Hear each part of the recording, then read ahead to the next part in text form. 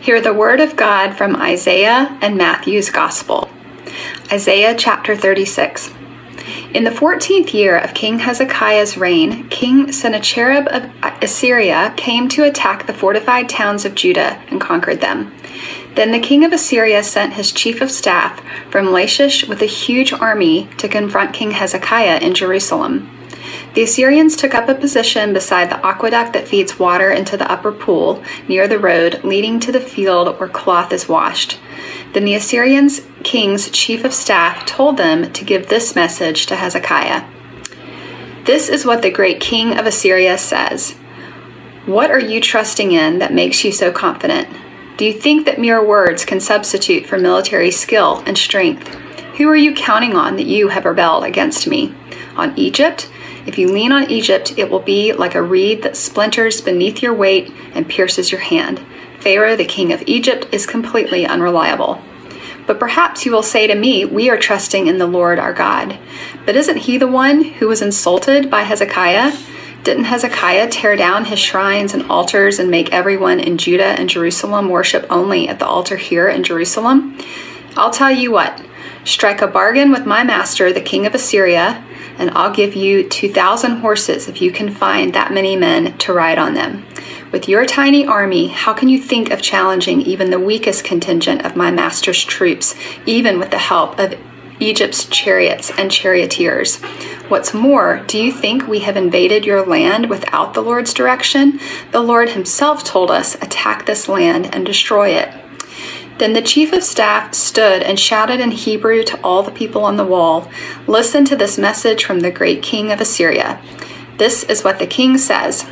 Don't let Hezekiah deceive you. He will never be able to rescue you. Don't let him fool you into trusting into the Lord by saying, the Lord will surely rescue us. This city will never fall into the hands of the Assyrian king. Don't listen to Hezekiah. These are the terms the king of Assyria is offering. Make peace with me, open the gates and come out. Then each of you can continue eating from your own grapevine and fig tree and drinking from your own well. Then I will arrange to take you to another land like this one, a land of grain and new wine, bread and vineyards.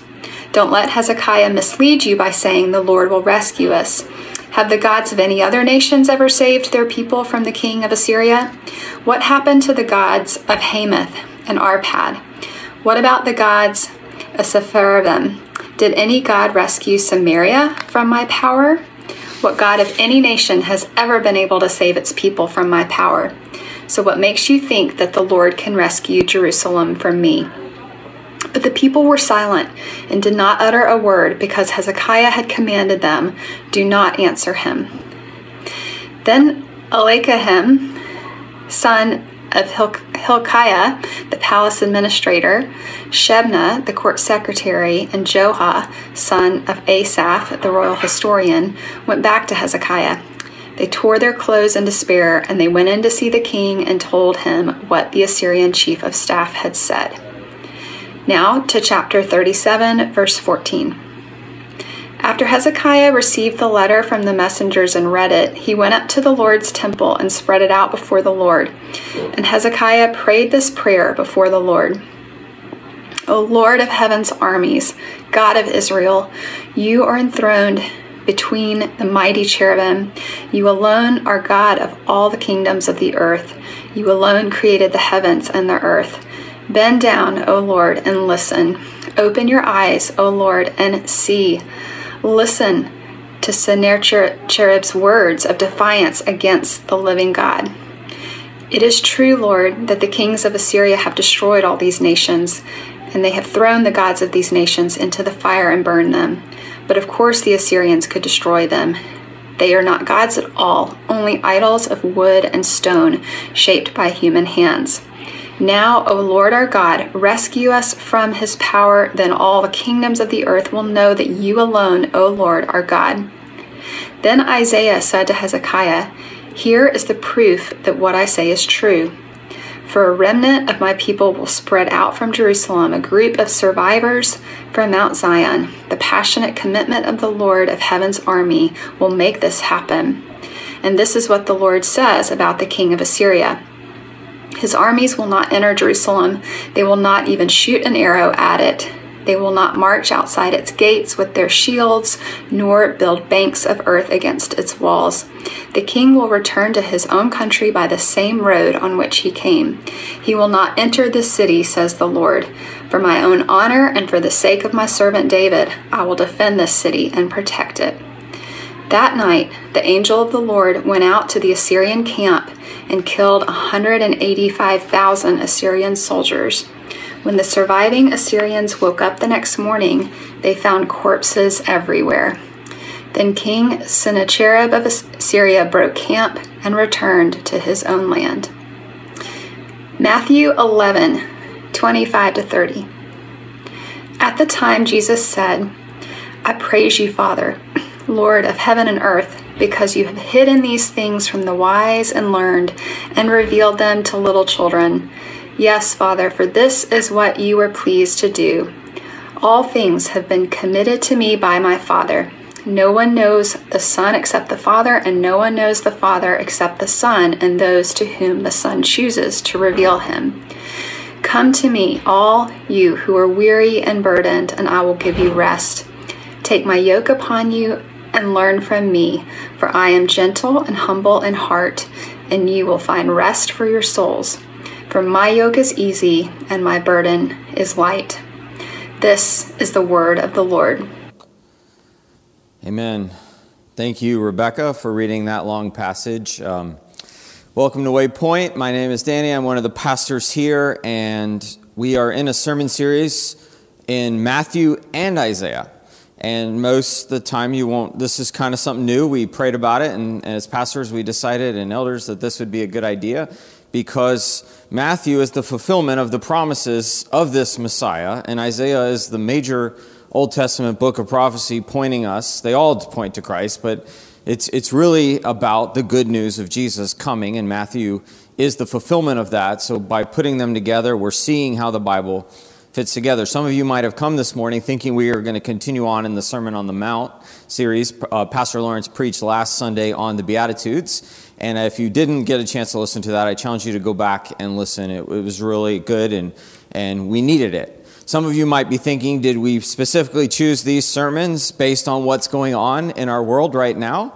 Did I choose to preach on a king who does two systems of government, two systems of power fighting, and one kind of trusting God, one trusting in earthly power? No, we didn't choose it today. This is actually where we were in the series, but God's word is always relevant to what's going around us. So no matter what we talk about as we go through the Bible together as God's people, it will be relevant. And I feel like this passage and last week's passage and next week's passage in the Sermon on the Mount will continue to be relevant to what's going on around us and what God is teaching us. And the amazing thing that you'll realize as you read the Sermon on the Mount and we study it for 2 more weeks, it's always relevant. It's always part of who we are as God's people. We need to continually go back to the teachings of our Master, of our King, of our Lord and Savior. But for this morning, we're looking at the story of Hezekiah and its placement in Isaiah. This is a time in Isaiah there's called a historical interlude. Early on, we looked at one with King Ahaz. Most of the time, it's Isaiah giving prophecy. But there's a few of these historical interludes where Isaiah actually, it shows you the engagement or what's going on in the time as Isaiah is prophesying and working within Jerusalem. And at this moment in the historical interlude, we get to this king, Hezekiah. And Judah and Israel had split. There are 2 kingdoms, and Judah is the southern kingdom and has Jerusalem the capital. The other one comes to be known as the land of Samaria. And there's after Solomon, the 2 kingdoms, they split into 2 kingdoms. And Isaiah is prophesying to both, and he's prophesying to all the nations around. And we're going to watch a short video that explains that in a second. But before we get to that, I want to think about Hezekiah, because Hezekiah is one of the good kings. And like David, Hezekiah makes a lot of good decisions. And I was thinking about why does Isaiah stop and write about him? And why do David and Hezekiah and a few of the other kings get a little more stuff written about them? And I was thinking about a time when I went on a trip a couple years ago. My son had a field trip for school, and we went to Washington, D.C. And we had a president of the United States who was president for 4 years and 3 months. And there's a stack in Washington, D.C., right outside the Ford's Theater, as you wait to go in line. And this is a stack of 6,800 books written about Abraham Lincoln. And actually, there's over 15,000 books in print written about Abraham Lincoln and his life and what he did. And remember, he was only president for 4 years and 3 months, and he was in office just for a little bit before that. And I think about how much time and energy we spend studying him.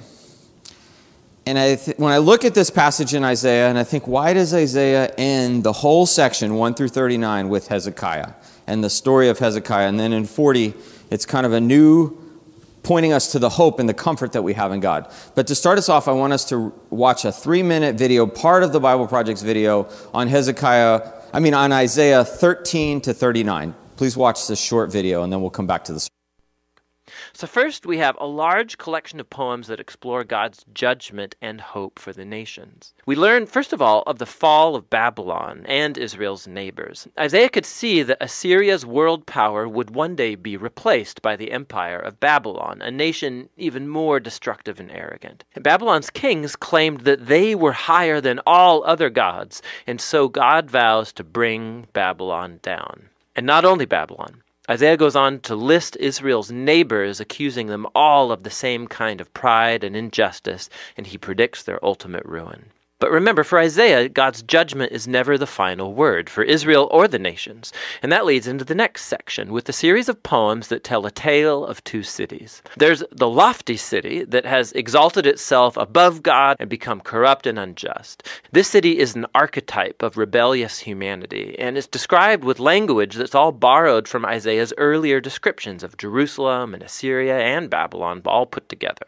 This city is destined for ruin, and one day is going to be replaced by the New Jerusalem, where God reigns as king over a redeemed humanity from all nations, and there's no more death or suffering.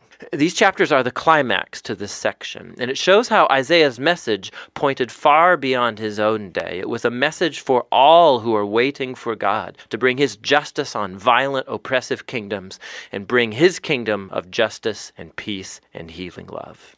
The following section returns the focus to the rise and fall of Jerusalem. And first we find a whole bunch of poems where Isaiah accuses Jerusalem's leaders for turning to Egypt for military protection against Assyria. He knows this will backfire. And Isaiah says that only trust in their God and repentance can save Israel now, which gets illustrated by the following story about the rise of Hezekiah, king of Jerusalem. Just as Isaiah predicted, the Assyrian armies come and try to attack the city. And so Hezekiah humbles himself before God, and he prays for divine deliverance, and the city is miraculously saved overnight. But Hezekiah's rise is immediately followed by his fall. So he hosts a delegation from Babylon, and he tries to impress them by showing everything in Jerusalem's treasury and temple and palaces. It's clearly an effort to make another political alliance for protection. Isaiah hears about this, and he confronts Hezekiah for his foolishness. He predicts that this ally will one day betray him and return as an enemy to conquer Jerusalem. And we know from 2 Kings chapters 24 and 25 that Isaiah was right. Over 100 years later, Babylon would turn on Jerusalem, come and destroy the city, its temple, and carry the Israelites away to exile in Babylon. And so all of Isaiah's warnings of divine judgment in chapters 1 to 39 lead up to this moment. He's shown to be a true prophet because it all came to pass like he said. But remember, the purpose of God's judgment was to purify Jerusalem and bring the holy seed and messianic kingdom over all nations. And it's that hope that gets explored in the next part of the book. But for now, that's what Isaiah chapters 1 to 39 are all about.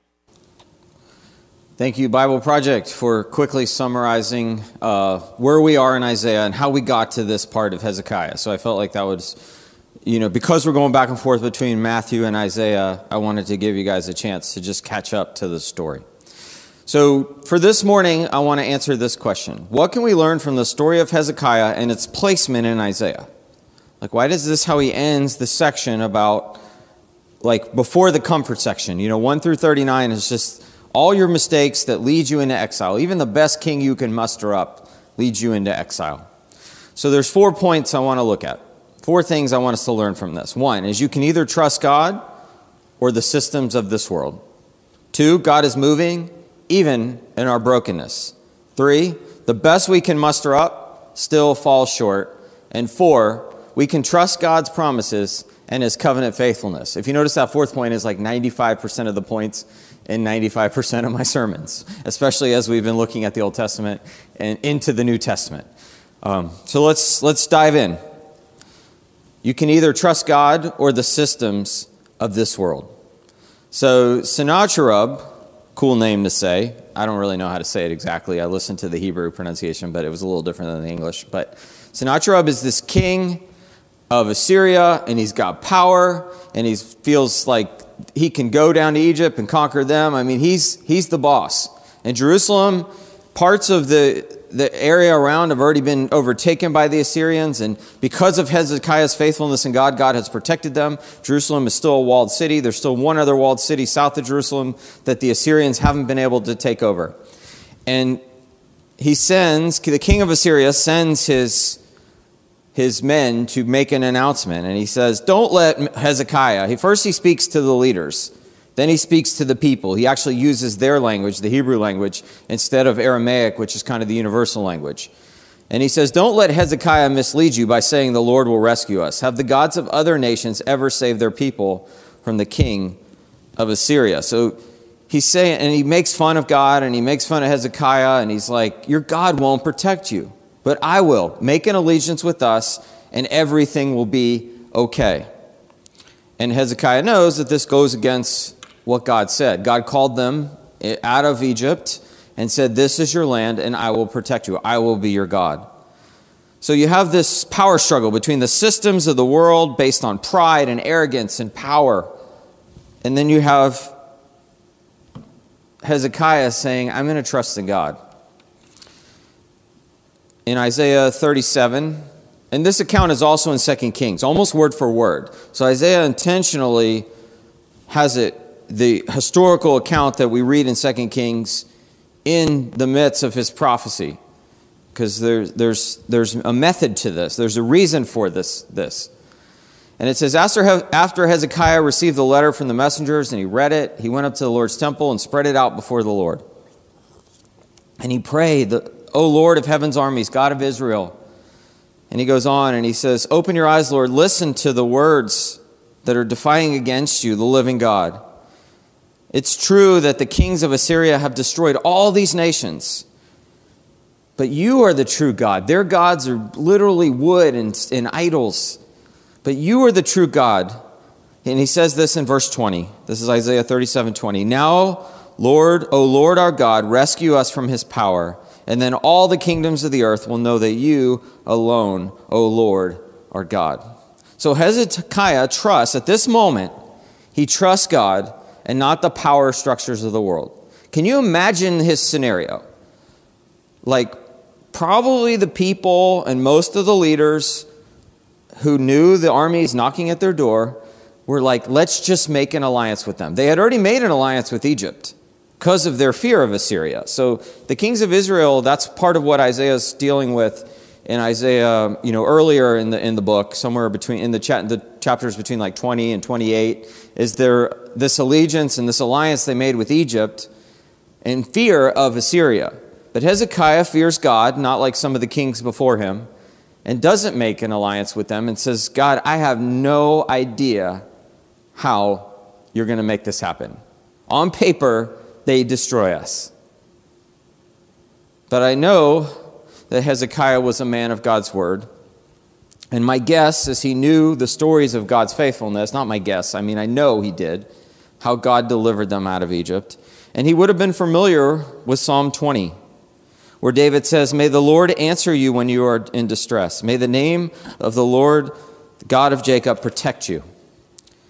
And David goes on, I'm going to jump ahead to verse 6. It says, may the Lord grant all your requests. And he says, now I know this. The Lord gives victory to his anointed.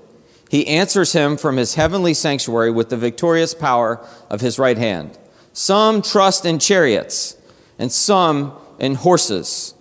Notice what the king of Assyria tempts them with. I'll protect you with, and I'll even give you chariots and horses. He says, some trust in chariots and some in horses, but we trust in the name of the Lord our God.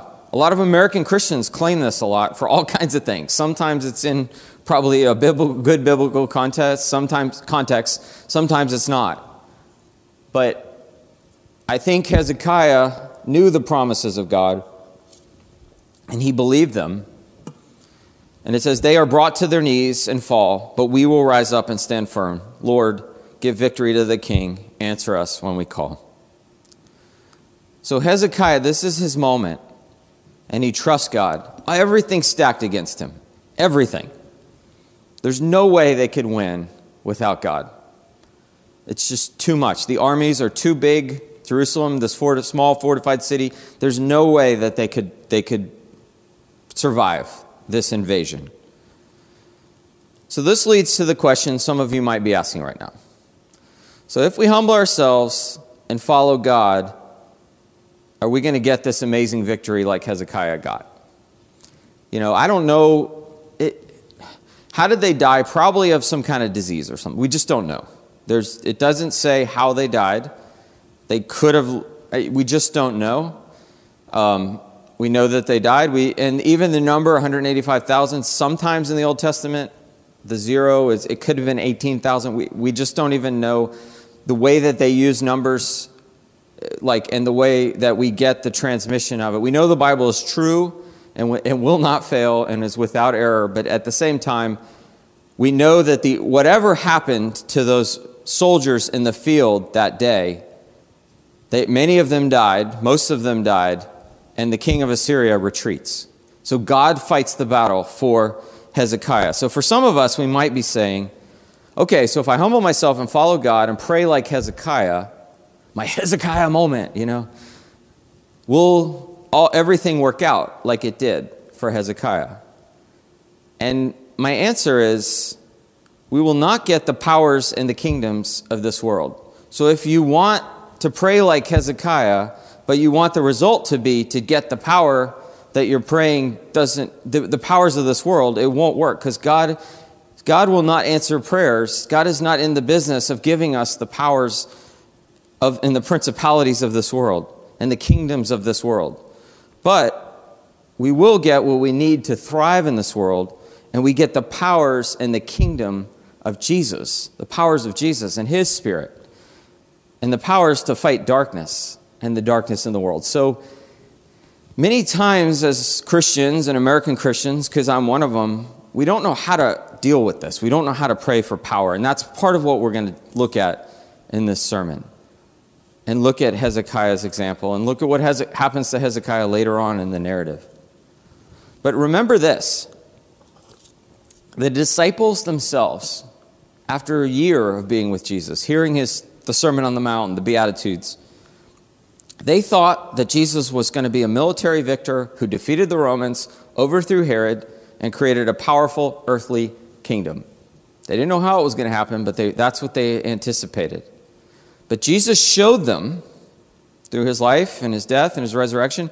And Matthew is showing us, this is why the book of Matthew is written, what the kingdom of God looks like. And when Jesus starts the proclamation, after he's tempted and he says, repent, the kingdom of God is here, and he heals some people, he says, blessed are the poor in spirit, for theirs is the kingdom of heaven. Not blessed are the ones who get the earthly power, who conquer Rome, who conquer the earthly power. So why I'm linking these two stories together and showing where they fit is to show that Hezekiah was part of God's plan. And at his moment, he did pray and trust God, and God kept them together. But as Isaiah shows throughout the book, throughout chapters 1 through 39, and then all of chapters 40 through 66, our hope isn't in the present Jerusalem. That present Jerusalem was going to be destroyed. It was inevitable that Hezekiah lived in. Our hope is in this new Jerusalem, and we, as the church, filled with the Spirit, are part of that now. We're part of building this city that's not part of human structures and powers. So we move on, and we were reminded in Ephesians 6 from Paul. It says, for our struggle is not against flesh and blood, but against the rulers and the authorities, and against the powers of this dark world, and against the spiritual forces of evil in the heavenly realms. And Hezekiah got that. in his way and his time, he trusted God, and we can trust God. So the next thing I see in this account, this narrative, is that God is moving even in our brokenness. Remember what Isaiah is about. It's about judgment and hope. And Hezekiah and the people generally trusted God, but they still made mistakes. And at that moment, they trusted God, and God gave them victory. In Isaiah 41, 8 through 10, it says, "But you, Israel, my servant, O Jacob, which I have chosen." This is after the Hezekiah account. "I took you from the ends of the earth, from its farthest corners. I called you. I said, you are my servant. I have chosen you and not rejected you. So do not fear, for I am with you. Do not be dismayed, for I am your God. I will strengthen you and help you. I will hold you with my righteous right hand." So the promise from the beginning was, even when the Israelites made mistakes, God's faithfulness, God would still work within their brokenness. And this is playing out in Isaiah. Some of you might be thinking to yourselves, okay, this sounds good, Danny. Trust God and not the system of this world. But there are so many disagreements in the church on how to do this. Actually, this past couple of months with COVID and political stuff, there's been more disagreements than in a long time. At least they're visible. They're on the internet. They're fleshing their way out. How do we do it? Do we join the army or become pacifists? Do we try to use the powers of the structures of this world to advance the church? How do we balance this? And this sermon this morning is not meant to answer these questions. But many parts of the Bible do this, and they do answer these questions. But for today, I want to assure you, like we can learn from Isaiah, that God is working even in the brokenness, even in the disagreements, even when we're struggling. Do we align with Assyria because they seem more powerful? Is that what God wants us to do? Probably some of Hezekiah's advisors were telling him that. Or do we do what we're taught in the law, the Torah of Moses? Like I said, today's sermon isn't going to answer that. There are other parts of the Bible, but we can be assured that God is working even when the system is broken. Third thing we can learn from this account: the best we can muster up still falls short. In 2 Kings 18:5, it says, "Hezekiah trusted in the Lord, the God of Israel. There was no one like him of all the kings of Judah, either before him or after him." So basically it's saying after Solomon, he's the greatest king. Solomon and David were part of the United Kingdom, but since it was Judah as a kingdom, the Bible is calling him the greatest king. But if we look at Isaiah 30 and 38 and 39, we see that even the good king, pride's crept in. David, the good king, the best king, fell. The best we can muster up falls short. Romans sums it up clearly. All have sinned and fall short of the glory of God. I'd love to give you a sermon this morning called Hezekiah Moment. Your Hezekiah moment. You're slaying your giants for Jesus. I'd love for that to be the theme. That would be much more, you'd probably, yeah. But then you'd walk away and it'd fall apart later. Because what Hezekiah teaches us is that there are moments when we trust God in the small things each day, and then we can trust God in the medium things, and then we can trust God in the large things. Starbucks terms would be what? What's their small called? Wait. Tall. The tall is the small at Starbucks. The medium's the grande, which is Spanish for big. So you guys, but are you trusting God in the small things, not the tall things? Are you trusting God in the medium things? So then you can trust God in the bigger things. Like a lot of us just want to slay the giants and do the big things. But I think being a faithful Christian is just each day trusting him with the small decisions. Saying, I'm going to live for you right now, God. And I think that's how Hezekiah's life was. Now, when Hezekiah made this great decision, he gets sick later, and then God heals him, and then king of Babylon comes, and he shows him all the treasury, and Isaiah's like, what? Didn't you learn? And the best we can muster up still falls short. We will make mistakes, but God is doing something in us, and it's not on us. It's on him, and this is point 4. We can trust God's promises and his covenant faithfulness. His deliverance and and comfort is evident in Isaiah 40 to 66, which some people would call the fifth gospel, the pre-gospel that points us to Matthew, Mark, Luke, and John, the gospels, the good news of Jesus. His deliverance and comfort is our hope. From Genesis to Revelation, we see the faithfulness of God. A couple weeks ago, while we're studying Matthew, we talked about the account of the Magi. 600 years after Isaiah, the true king is born. Men from Assyria or Babylon, from that region, see a star and come worship the true king, while the Jewish king tries to kill Jesus. You see how God is, even in the brokenness, even in the mess, his faithfulness, his promises are coming true. We can trust him. We can fully put our hope in his promises and his covenant faithfulness. So in conclusion this morning, I want to answer one question. How do we trust God alone and not the false promises and systems of this broken and fallen world? This is the million-dollar question. If I answer this well and you guys write a book, I'll be set for life. But unfortunately, I'm not going to fully answer it. I'm going to answer it by saying just keep trusting in God. I'm letting you know now, so don't get your hopes up too much. But I am going to show you God's word where God deals with this and allows us and gives us the tools and gives us what we need to begin to trust him in those small things, in those medium things, in those tall and grande moments. There's a few people in the crowd are laughing, so thanks, band, for laughing at my bad jokes. My dad jokes are pretty bad, but my kids, they used to kind of be like, dad jokes. Now they kind of miss. If I don't do a dad joke about at least once a day or so, they're kind of sad. They're literally probably rolling their eyes right now, and the youth group is texting each other about my silly joke. But wow, okay. So back to the sermon and to the Bible. So how do we trust God alone and not the false promises and systems of this broken and fallen world? Trusting God alone, I see in this section of Isaiah, and right before it in Isaiah, I see three things: meekness, repentance, and rest. Meekness, repentance, and rest. Hezekiah was meek. I think Abraham Lincoln was meek. And we looked at meekness last year. Like I said, go back and listen to that sermon if you didn't. Not last year, last week. In Matthew 5, Jesus says, "Blessed are the meek, for they will inherit the earth." This is, again, in his first teaching. The first thing he wants us to know, blessed are the poor in spirit. Blessed are these meek, humble people. John Stott says the meek are happy, deeply happy, in a way which the big-headed can never aspire.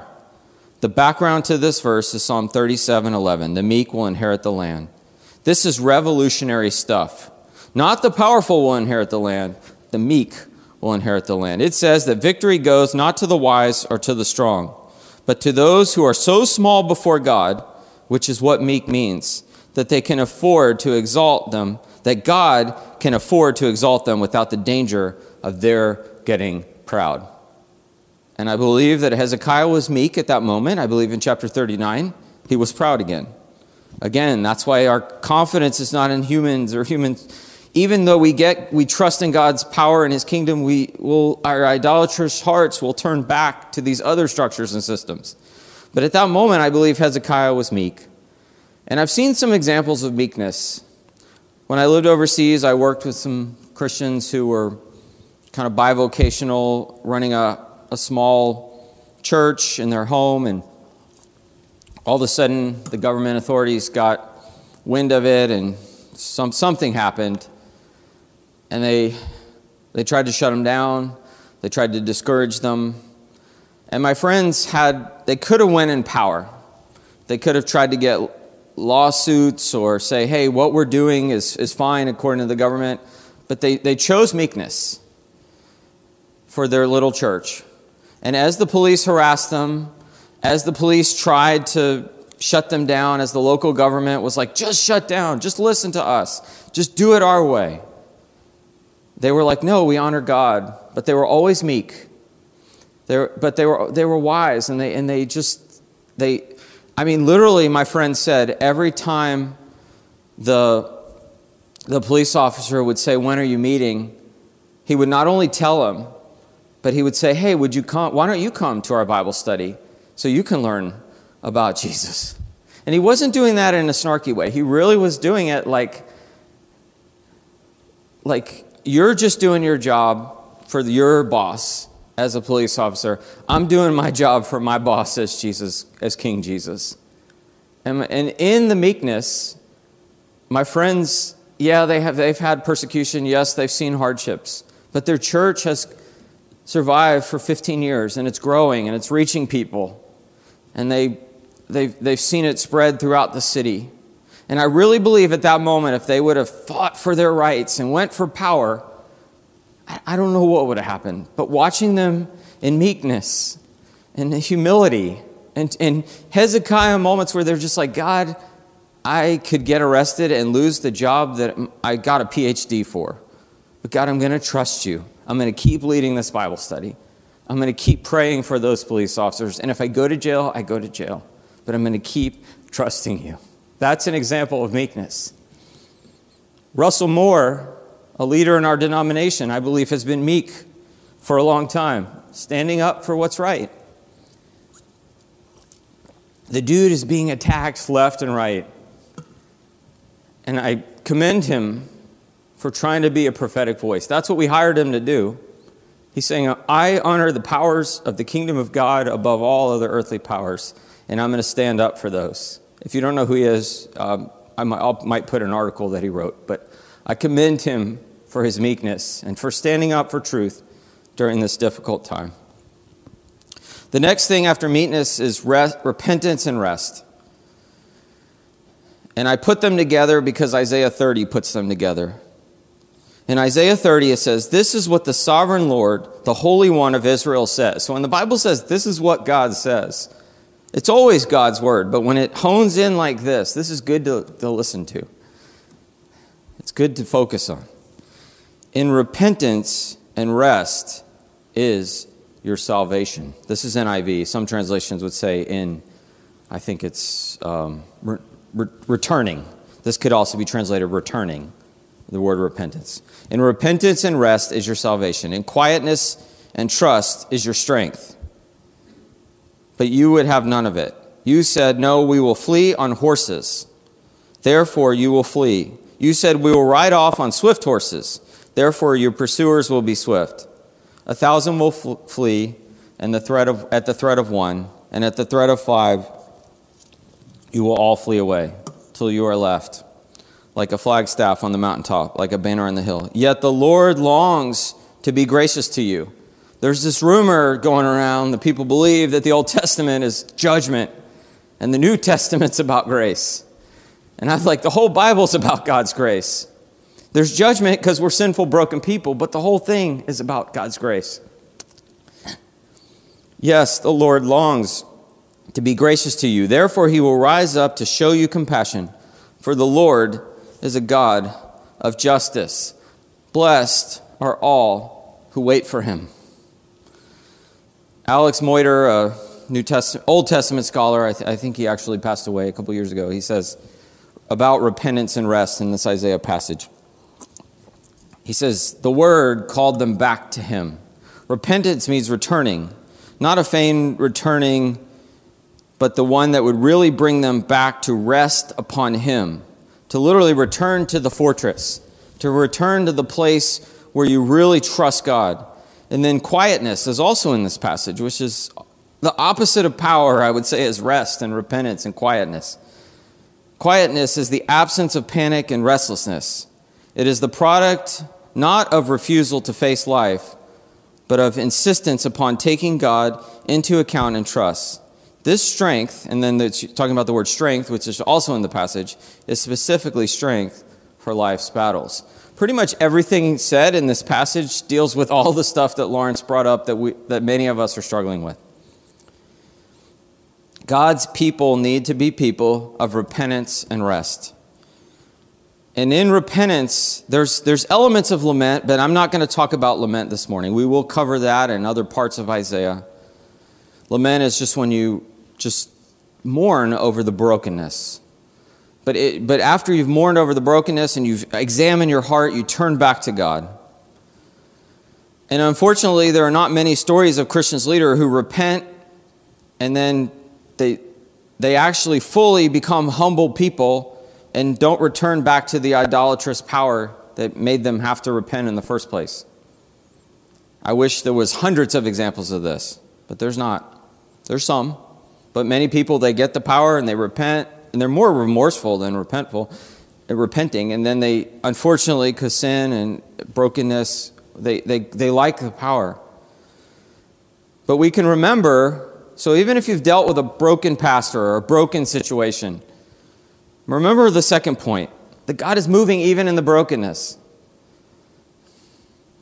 And power affects our leaders. But the church is not just the leaders and the brokenness in their power. The church is the people empowered by the Holy Spirit who, despite the brokenness, despite the failures of leadership and even their own failures, continually turn back to God, repent, turn back, and rest in Him. I could give you guys a self-quiz about what do you need to repent of right now. Is it pride? Is it trusting in money? Is it social media? Is it binging? COVID has wrecked us. It has literally caused us it's tough. And we're probably making mistakes, and we're probably even feeling guilty. I should read my Bible more. I should do this more. I should do that more. This isn't a sermon of guilt. This is a sermon of just saying, God, I know there's all these broken structures of the world, but before I can start dealing with those and engaging with those, and we will talk about how to engage those, let's engage with our own inner, what we need inside of us. I don't believe Hezekiah would have been able to fully trust God if he didn't make small decisions along the way. If every time the advisor said, hey, let's trust Egypt, let's make the alliance with these guys or those guys, and he went back to God's law and he read it and he said, no, I'm going to trust God. I promise you, Hezekiah's small decisions led to him being able to make this huge decision, and he didn't even have to fight a battle to win. And this happened before in the Bible. It's like every time they fight, they don't trust God, they lose the battle, and almost every time they do this earthly stupid thing, march around the city 7 times or do what God says, they win. So let's be people who do what God says. My challenge for you is, as we study the Sermon on the Mount, really get to know it. Go back and read Romans 12, which we studied a few weeks ago. Look at Psalm 20, Isaiah 30, John 14 to 17, where Jesus leaves us with some advice on how to live in this world. And then finally, I want to end with this, rest. In Matthew 11, Matthew says, at that time Jesus said, I praise you, Father, Lord of heaven and earth, because you have hidden these things from the wise and the learned and revealed them to little children.